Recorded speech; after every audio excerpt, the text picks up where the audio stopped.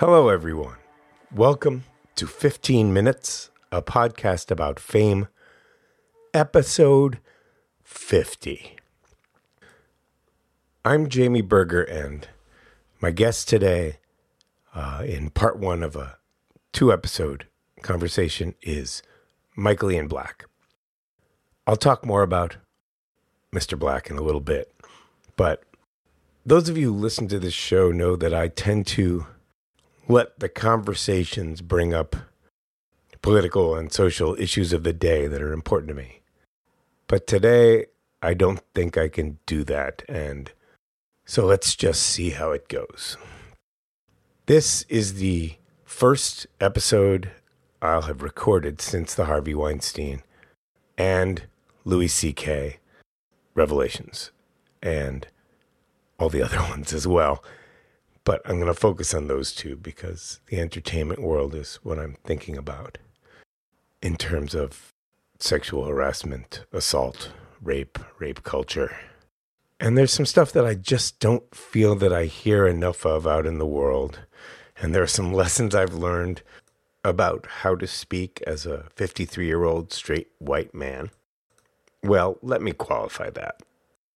On Twitter, I've been corrected by some people who have made it clear that I'm not white, being of Jewish descent. You might guess that those are hateful, racist, anti-Semitic people. To which I sometimes point out that I'm a lot whiter than baby Jesus was, and then the conversation just seems to deteriorate from there. Point is, I'm a 53-year-old white guy to most people, and for the past year or so, and in my episode with Andy Zeisler, I went on at great detail. If I think about it now, I can imagine her sitting there just kind of sighing. I went on in great detail talking about how I think men should shut up more, especially men of my particular demographic should shut up more and listen for a while, because I was seeing a lot of men on social media giving women and everyone the "yes, I agree with you, and here's how you need to say it better" treatment. And it was getting very frustrating. But as I've gone on through the year, I've realized that just shutting up is not enough. And it's not what most women, people of color, LGBTQ people, it's not what most of them want for an ally in the long run. Just silence and clicking like. And so I've been trying to listen. Two great writers on the internet have both given me a hard time and given me advice. And both of them started with listen. Just spend some time and listen. As much as I've been raised not to, there are times when I've responded with a blanket apology for all men, which is completely facile and bullshit and only serves to make the apologizer feel better about himself. And I've been called out on it and apologized immediately. Yep, they're right. I have also once or twice been guilty of being frustrated at being lumped in with all of the worst humanity, which is the worst men, and have responded, in effect, with something along the lines of the hashtag #NotAllMen, which is also bullshit. Why is that bullshit? Because it doesn't matter that I'm not all men. And that's what I'd like to talk about. What matters is how we good guys are all men, or how we should reflect on our responsibility and maybe see what we can do about it. Okay, so a couple weeks ago, my friend John Hodgman, also the guest of episode 1 of this podcast, without whom I would have continued procrastinating for the 2 or so years I procrastinated before starting this. So thank you once again, John, even though I doubt you're going to listen to this. Because you know what? Most of the people I know who make art, they spend the time making the art, not listening to podcasts. I used to resent it. But they're busy. They're making their shit. I digress. John, who has a big part of his heart and a home here in Western Massachusetts, came back to do a show at the Shea Theater in Turners Falls. He's doing a show and it's not exactly, I wanted to say doing a reading, but it's not. He's doing a show that's going along with his new book called Vacation Land, which, unlike his other books, is a touching, memoirish bunch of essays about, well, ostensibly about New England and Maine, but also touching on cultural issues, and it's funny, and it's poignant, and it's political in all the best ways. And John came back and did this performance and conversation with area DJ and wise ass and do-gooder Monty Belmonte. Pretty much had a conversation for an hour and a half. And then there was the Q&A. And during the Q&A, a young man got up. I don't know if he's young. He's younger than I was, maybe 30. Bearded, earnest. It was the day after Louis. And the guy got up and said, in effect, there have been some great disappointments from artists among blah, blah, blah lately. Is there anyone you've ever been disappointed by? And I just wanted to scream. And the guy started to go on, and John cut him off and said, you're asking about Louis, right? And he went on to address it earnestly and well. Meanwhile, I was kind of sitting there fuming. Sure, we're all angry. It's been a fuck of a year. We all are just furious. And if we can't take down Trump, we're going to sure be self-righteous when one of our own turns out to be a monster. And this guy either wanted more of that from John or wanted some other name that he could throw under the bus. I don't know. It just felt awful to me. But it also felt like, Jamie, what have you been doing or saying about any of this besides being indignant about the famous people who are awful? And so here goes. In one of zillions of articles I've read since Weinstein and Louis, most of them by women. This one happens to be by a man. And if you're interested, see the show notes for a bunch of links to what I think are the most valuable pieces of writing in the past couple weeks. His name is Damon Young, and he was writing on the Very Smart Brothers website. And the title of the article was, How, If You're a Man, to Deal with the Fact That You're Probably Trash. And I thought, okay, this is interesting. And here's a little bit of it. He writes, it's not having your feelings fucking hurt and pouting when called trash. Trash is just a word to encapsulate a range of selfish, destructive, and oblivious behaviors. Behaviors that we've come to accept as male birthrights. Even going so far as half-jokingly calling ourselves and allowing ourselves to be referred to as dogs. It's recognizing that there's no distinction between men are dogs and men are trash. One has a less negative connotation and is more likely to be embraced, but they describe the exact same behavior. It's accepting that those selfish, destructive, and oblivious acts aren't inherently male. They're inherently trash. And he goes on to say that this is the trash that all men are a part of and need to take responsibility for. And when I finished it, I thought it was well written and interesting, but I did feel that once again, it was along the lines of all men, but not all men, as in not me, because the author himself wasn't taking any personal responsibility. And that's what I'm slowly leading up to here. Well, the article had 1,019 replies, one of which was from a woman, at least her avatar was of a drawing of a black woman, whose screen name was Wild Cougar, who wrote, I'm a man and I'm trash, keeps you in a superior position.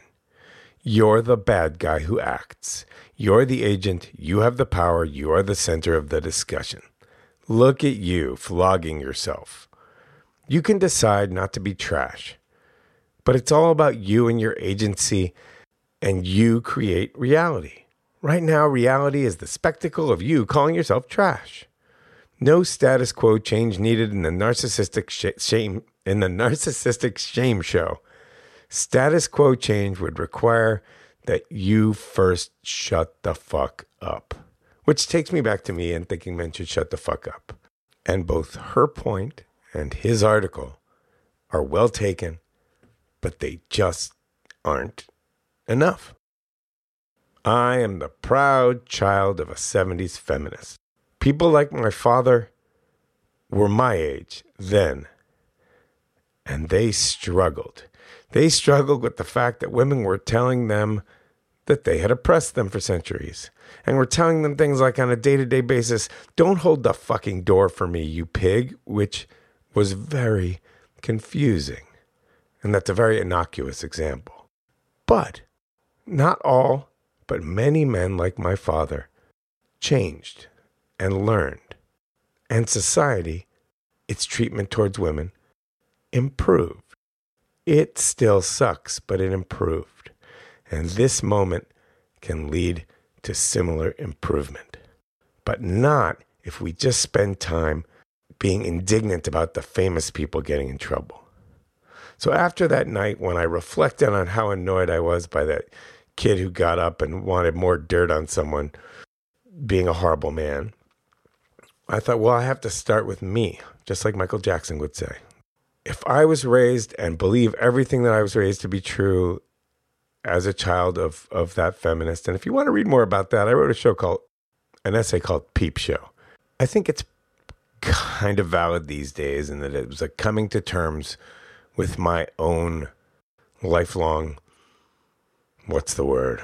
Used to be obsession, interest, fascination with strippers and peep shows and all of that juxtaposed with my mother's feminism and believing in that. I'll put a link in the show notes. But if I'm Mr. Conscious, how can I A, help other people do so, and B, reckon with my own shit? And so I started thinking about what have I done? I've never assaulted anyone or anything like it, but what have I done that enables this culture? And the most recent thing that immediately came to mind was about 4 or 5 years ago when late one night on Facebook, someone who I thought of as a fairly new friend, we'd had some in-depth discussions in real life. She had posted a new profile picture. It wasn't a body shot. It wasn't anything inherently sexy, but it was sexy to me. And I immediately and without thought wrote her, and either she's not on Facebook anymore or we're not friends anymore. I don't remember how it all went down, so I can't find the conversation. But I wrote something to the effect of, "That picture is painfully hot." And she replied. And I'm not going to try to paraphrase because it wouldn't be fair. But it was to the effect of calling me to task for doing something really inappropriate that made her feel really uncomfortable. And so far, I'm not damning myself too much. I misinterpreted a relationship with someone I didn't know well enough to make that interpretation of. But where I damn myself is how I responded, which was, as you might now guess, defensively. I thought we were friends. I was being complimentary. I'm not your boss or your teacher. I don't hold any power over you, blah, blah, blah. Kind of a classic self-righteous, I'm one of the good guys. I couldn't possibly have done anything that would be hurtful. And I think she responded once more, and then that was the end of that. But I do know that she didn't block or unfriend me then, because a few weeks later, something that had been starting to bother me in a work relationship was really coming to a head. And in a very innocuous version of gaslighting, I felt like I was in a work relationship, the hysterical wife who was just being crazy and shouldn't be listened to because he's emotional and overreacting. And somehow that made me think back to that night and that picture and my response. And so I wrote her a very short, that's important. I didn't explain in detail or ask for forgiveness. I just wrote a short apology saying that something happened to me and I understand and you are right and I am sorry. I remember she responded very briefly with something like, "Thank you."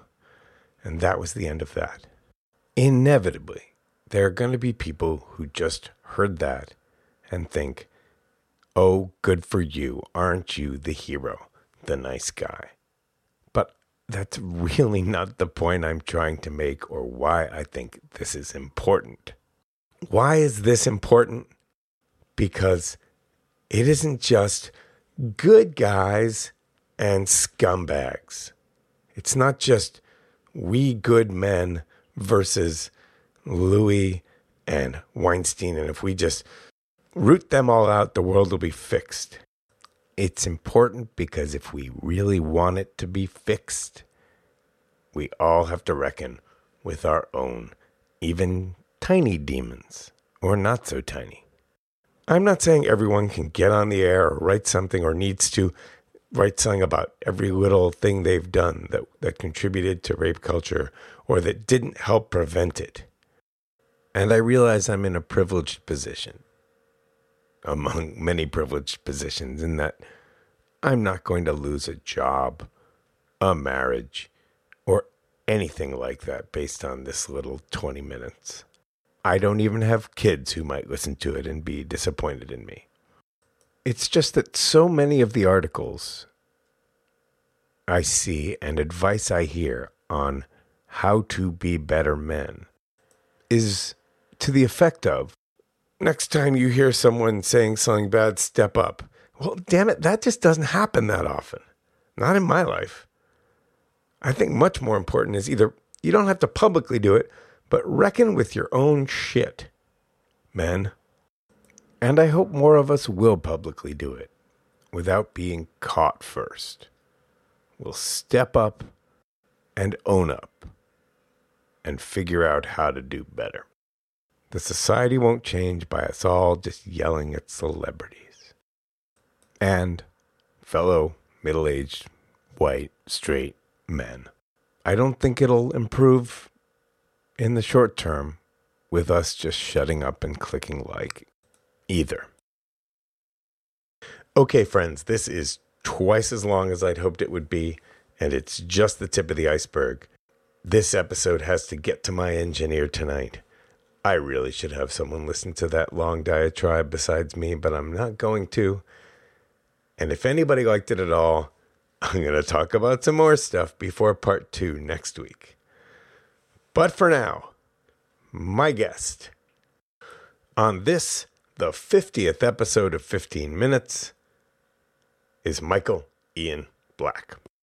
Actor, author, stand-up comedian, tweeter extraordinaire, and host of the How to Be Amazing podcast. We talk about everything from our moms to Twitter to his decades-long love feud with Marc Maron, and much, much more. We recorded way back on August 31st via Skype, so you won't hear anything about Harvey Weinstein or Louis C.K. for the rest of the hour.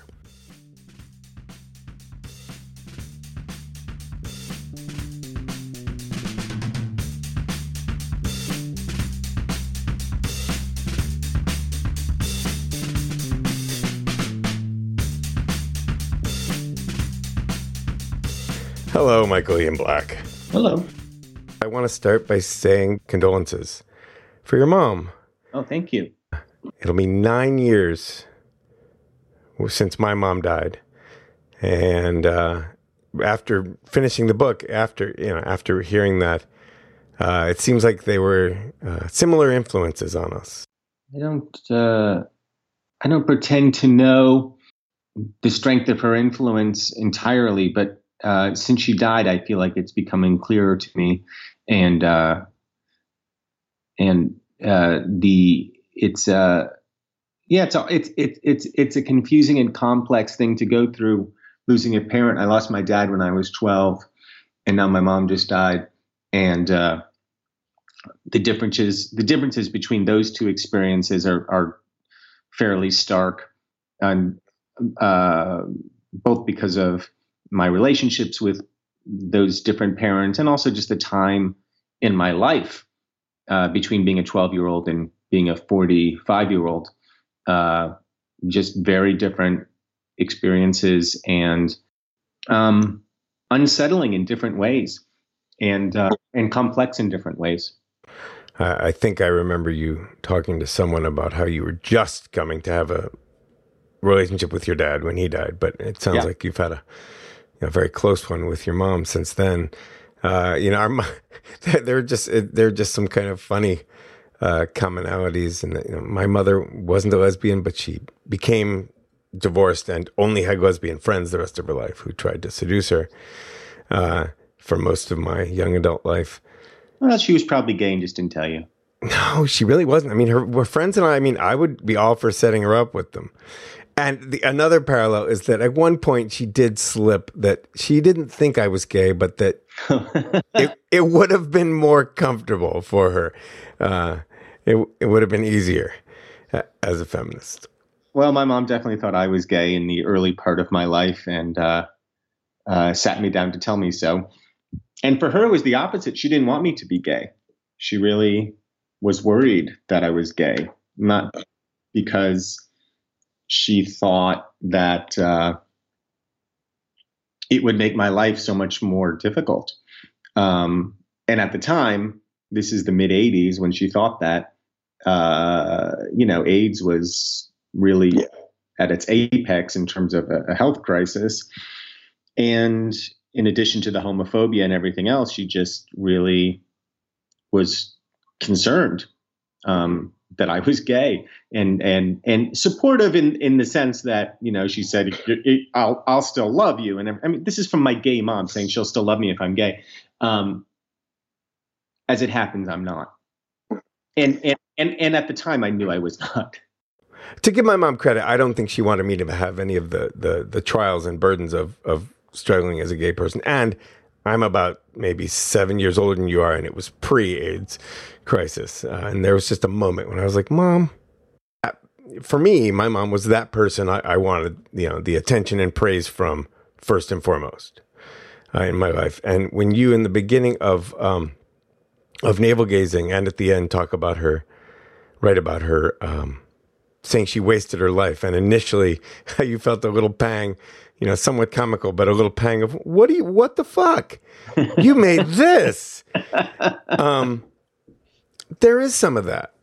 My mom also, she wasn't a professor, but she was an adjunct her whole life, and she took a huge, and she started really late because of me, and so I was a big thing that she was very involved in the success of. And there are times when I wish she had lived a little longer to see me do more stuff, because she's my first audience, let's say. Mm-hmm. And I was wondering whether that was important to you and whether she appreciated what you did, whether she read this book. She did read the book, Navel Gazing. I couldn't have published it without her. Well, first of all, I interviewed her for the book, so she was aware of the book, and I couldn't, in good conscience, publish it without her reading it. It didn't necessarily mean I would change anything, but I wanted her to be aware of what was in it. She really didn't have any objections to it. Although I felt a sense of urgency in terms of her health, her fading health, it was unclear at the time that I was writing it and when it was published, that her death was imminent in any way, because she had been kind of dying for 15 or 16 years at that point. I mean, she was in slow decline ever since a cancer diagnosis in 1999 or 2000. And there had been a number of, I don't want to say false alarms, but a number of times where we thought, oh, this could get really bad. And so, having survived many of those, I think I felt like I want to do this now. I want to write this book now, and I want to interview her now. But I don't necessarily think I'm racing the clock here. And as it turns out, I wasn't. I mean, that whole process of conceiving the book, writing it, and publishing it was probably 3 years.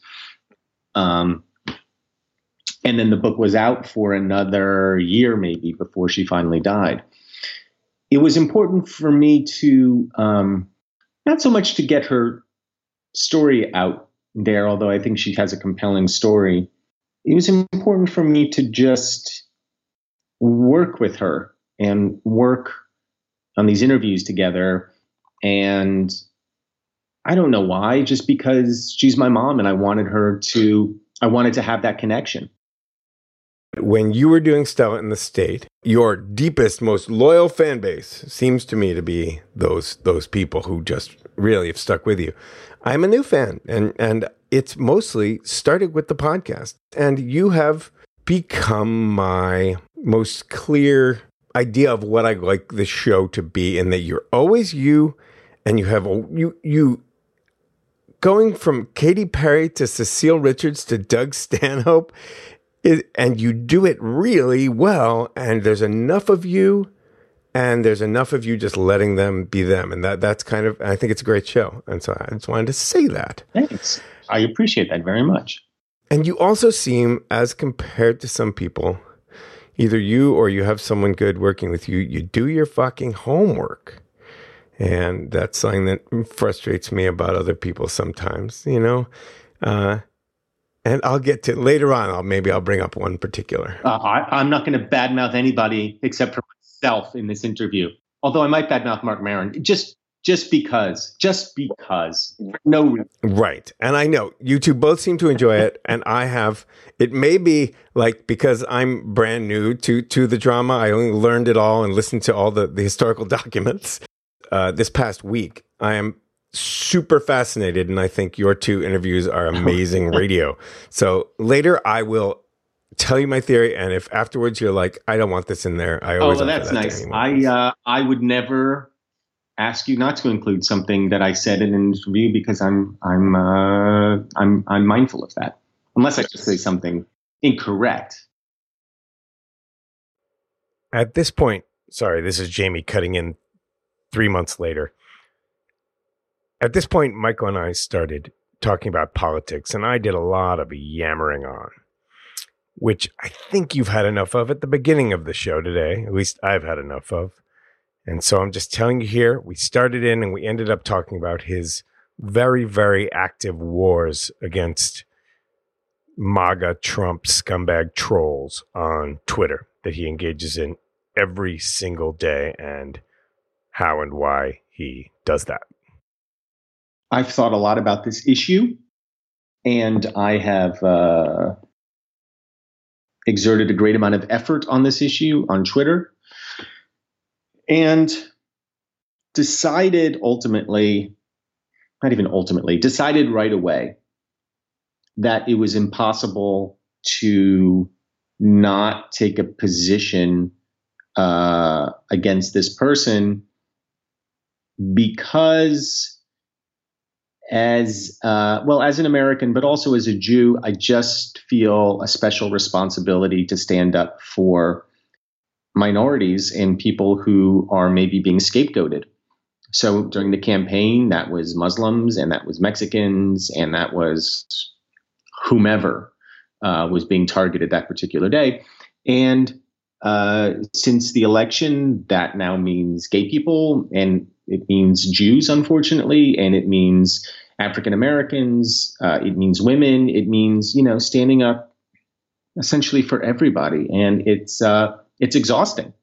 But I also think it's necessary. So I've become a much less funny person on Twitter and maybe in my life, because so much of my brain is devoted to trying to speak out.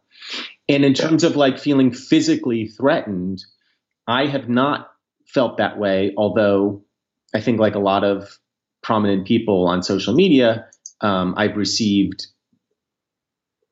threats, implicit and explicit. And my wife was concerned about it, but and she really wanted me to stop. And I did sort of modify the way I interacted online, and we got into fights about it. And I think that's the intent of this kind of harassment, is to divide. But ultimately, I tried to explain this to her, like, it's not really possible for me to stop. It's not really possible for me to silence myself on these issues.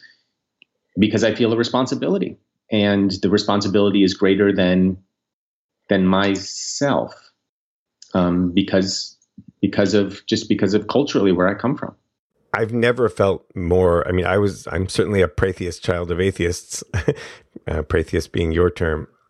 I've never felt more Jewish. Yeah, I mean, in my book, I describe Pratheism as something like praying to a God I don't believe in, and if I ever hear a response, I'll deny that it ever happened. Something like, the idea of being torn between atheism, theism, and agnosticism, and not really knowing where you fall on that scale, but being unwilling to commit to any of them.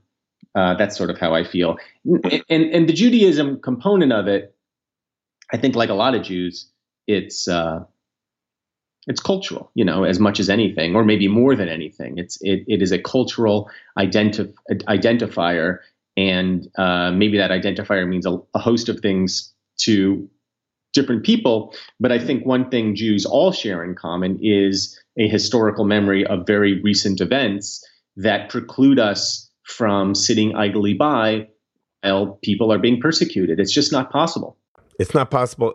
And I also feel much more like I live in a rural Western Massachusetts town. So there will be, there are more Trump voters in my midst. There are more acquaintances who are, and I feel more Jewish to them as well. Changing to a much lighter topic. The Katy Perry episode, was there a different feeling in talking to her, or was she just a human being? There was a different feel for a variety of reasons. Part of it was that it was on her turf. It was in LA at a kind of manufactured pseudo environment that she was doing marketing for her album out of. So, and it was all very organized and very handled in a way that made me uncomfortable. And when I talked to her, she was lovely. I mean, she's a very pleasant person. But there was definitely a performative aspect of that interview that I was trying to break through. And it wasn't easy. I don't know that I succeeded either. And which you generally do very well with. When I started to listen to the beginning of, and this is just getting too inside podcast baseball, but Cecile Richards, I was like, wow, that is just I was afraid that your, all the words people use to describe you that I've heard you have conversations with Pete Holmes, with Mark, but being sarcastic or whatever. You didn't turn it off, and you didn't turn off the funny because this is a serious guest, and it worked. Well, that's nice. Thanks. Well, I was nervous about speaking with her because I didn't know how serious, whether she would be right.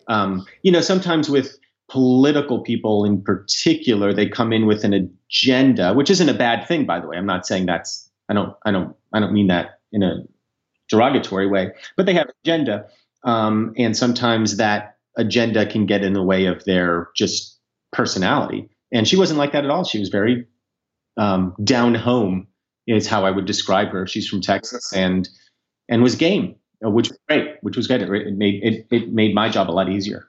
Oh, why is the show called How to Be Amazing? Because when my producers and I were conceiving of the show, we wanted to talk to people about their creative process, and we didn't know what to call it.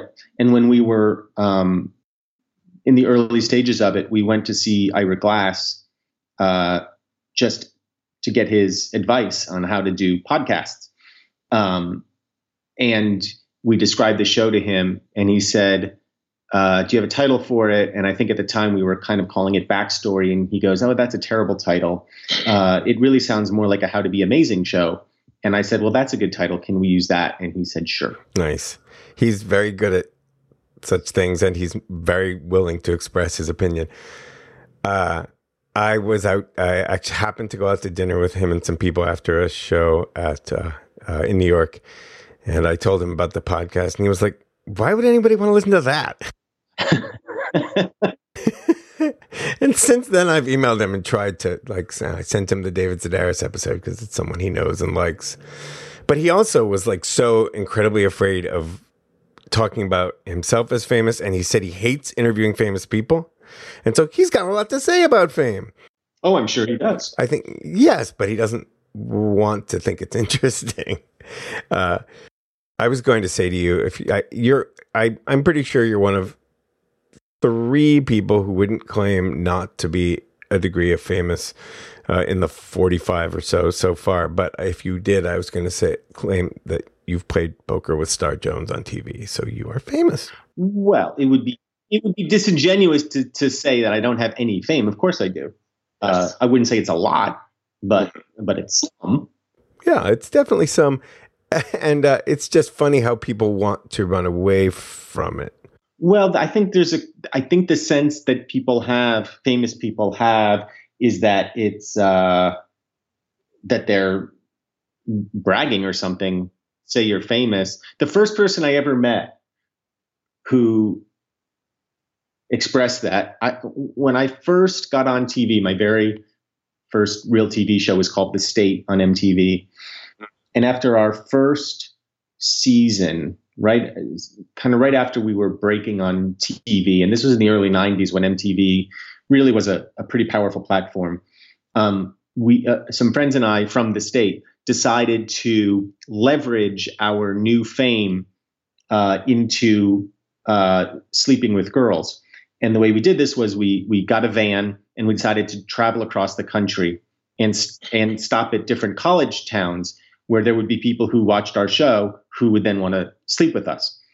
In my case, it didn't work out very well at all. However, one evening we were in Athens, Georgia, and somebody pointed out that Michael Stipe was in the bar.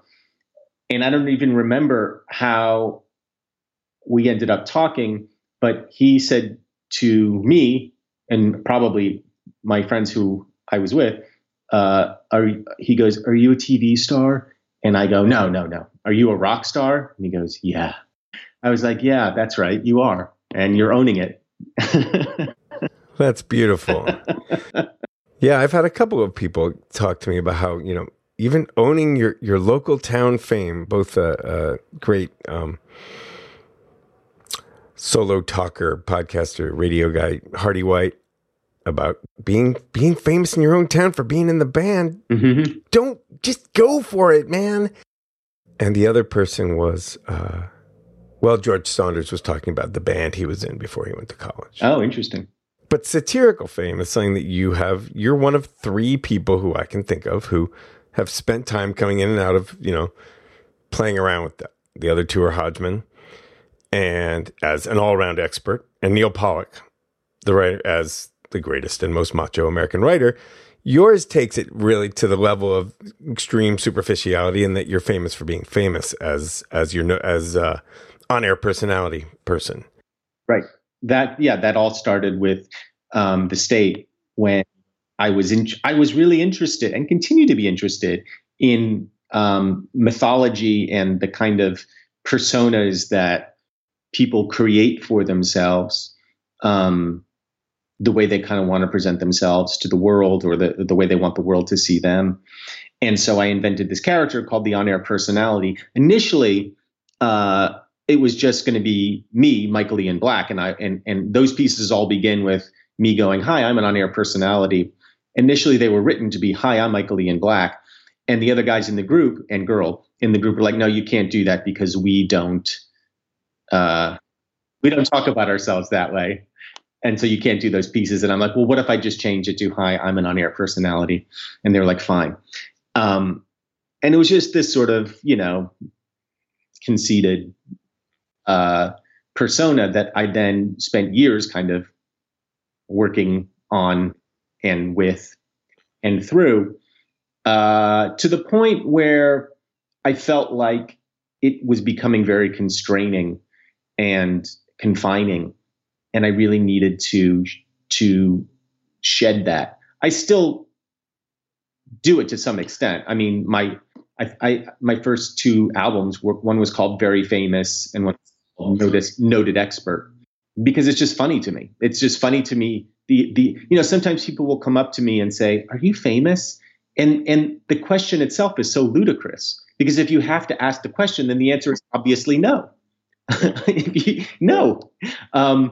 But at the same time, they clearly recognize you from something. So my instinct now is to say yes. Yes, I'm very famous. Or I was at a restaurant the other day and the waitress said something like, "How do I know you?"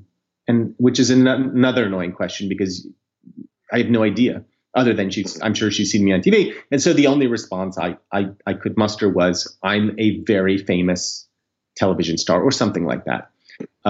Fortunately, she laughed. Good. Yes. It seems like, in terms of what you do now, from what I've seen, I didn't have the heart to go back and read Child's First Book of Trump, because as your editor, you said recently about a follow-up book, said it's just not funny anymore. So someday I'll go read that. But I don't know what you're like as that person, but it seems like the only place you've kept it is in your stand-up.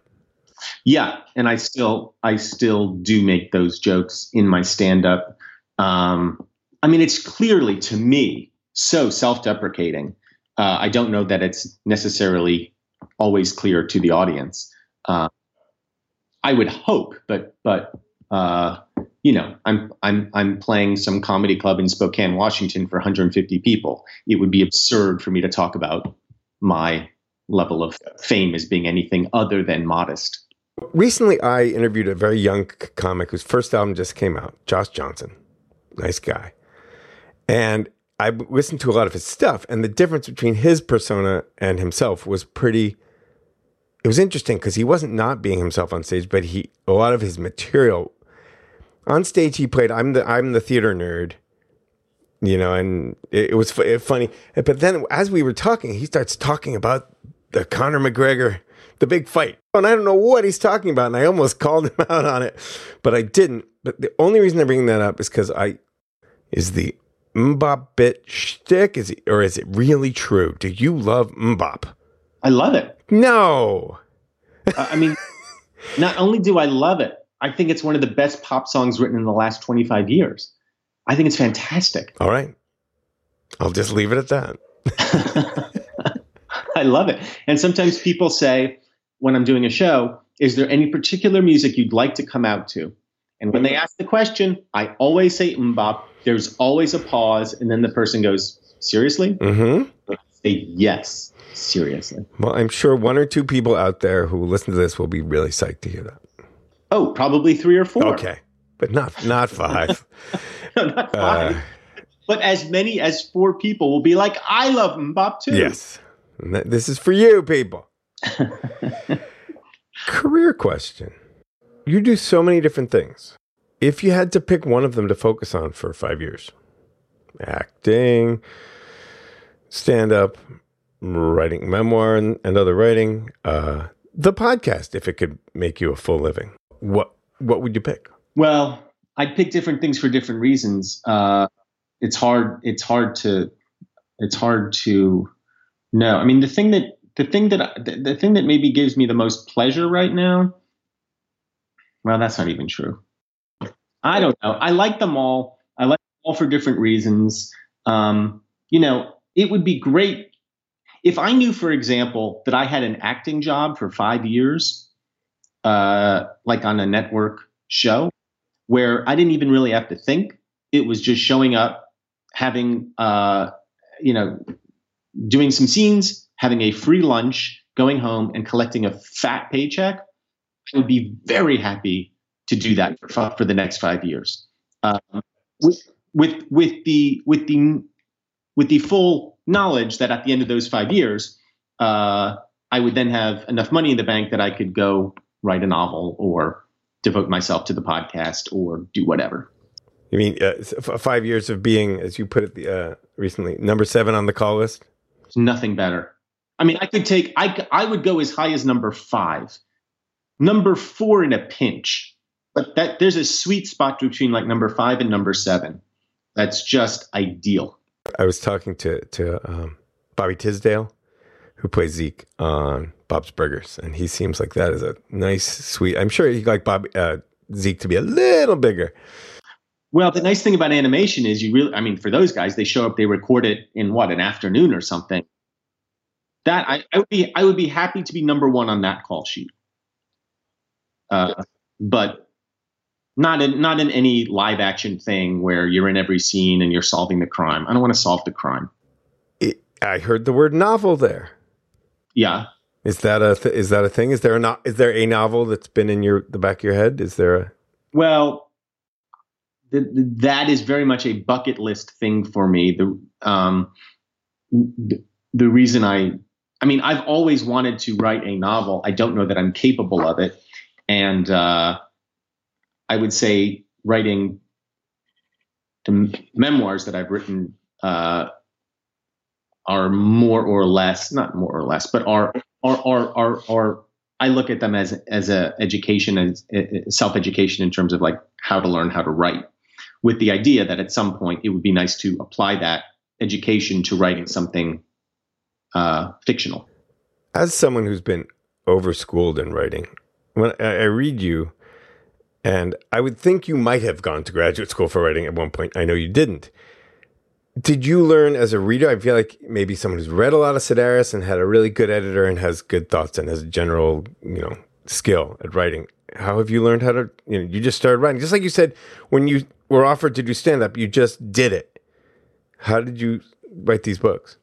Well, the first book I wrote was a collection of essays, sort of fictional, dumb essays, a lot of which, and they all played around with voice and tone. I think they were mostly first person.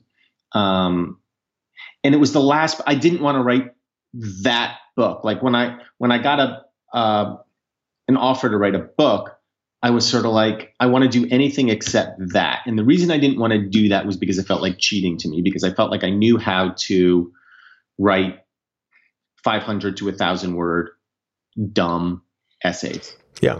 And a lot of funny people put out that book. Yeah. And I didn't want to do that. Ultimately, what I realized was I kind of needed to, as a first step, as a kind of dipping my toe in the water, I needed to write in order to learn how to write. And so I felt like that was very much like my introduction to writing, writing prose. I've been writing sketches and screenplays and whatever else. And then the next book was a memoir. I didn't want to write a memoir, but it was the same thing. It just felt like both because I needed to shed this persona that we talked about, and because I needed to write something longer form that I could write. It was kind of the only thing that it was possible for me to write. And so I wrote it. And then the following book, that first memoir was about relationships, romantic relationships. And in writing that, I felt like I was sort of short shrifting this other important relationship that I have in my life, which was with my mom. And so I sort of felt like I had to write that. And now I don't feel like I have to write anything. And so I'm hoping that I can take that knowledge and devote it to something entirely new. So you're waiting for the muse to. I'm always in communication with the muse.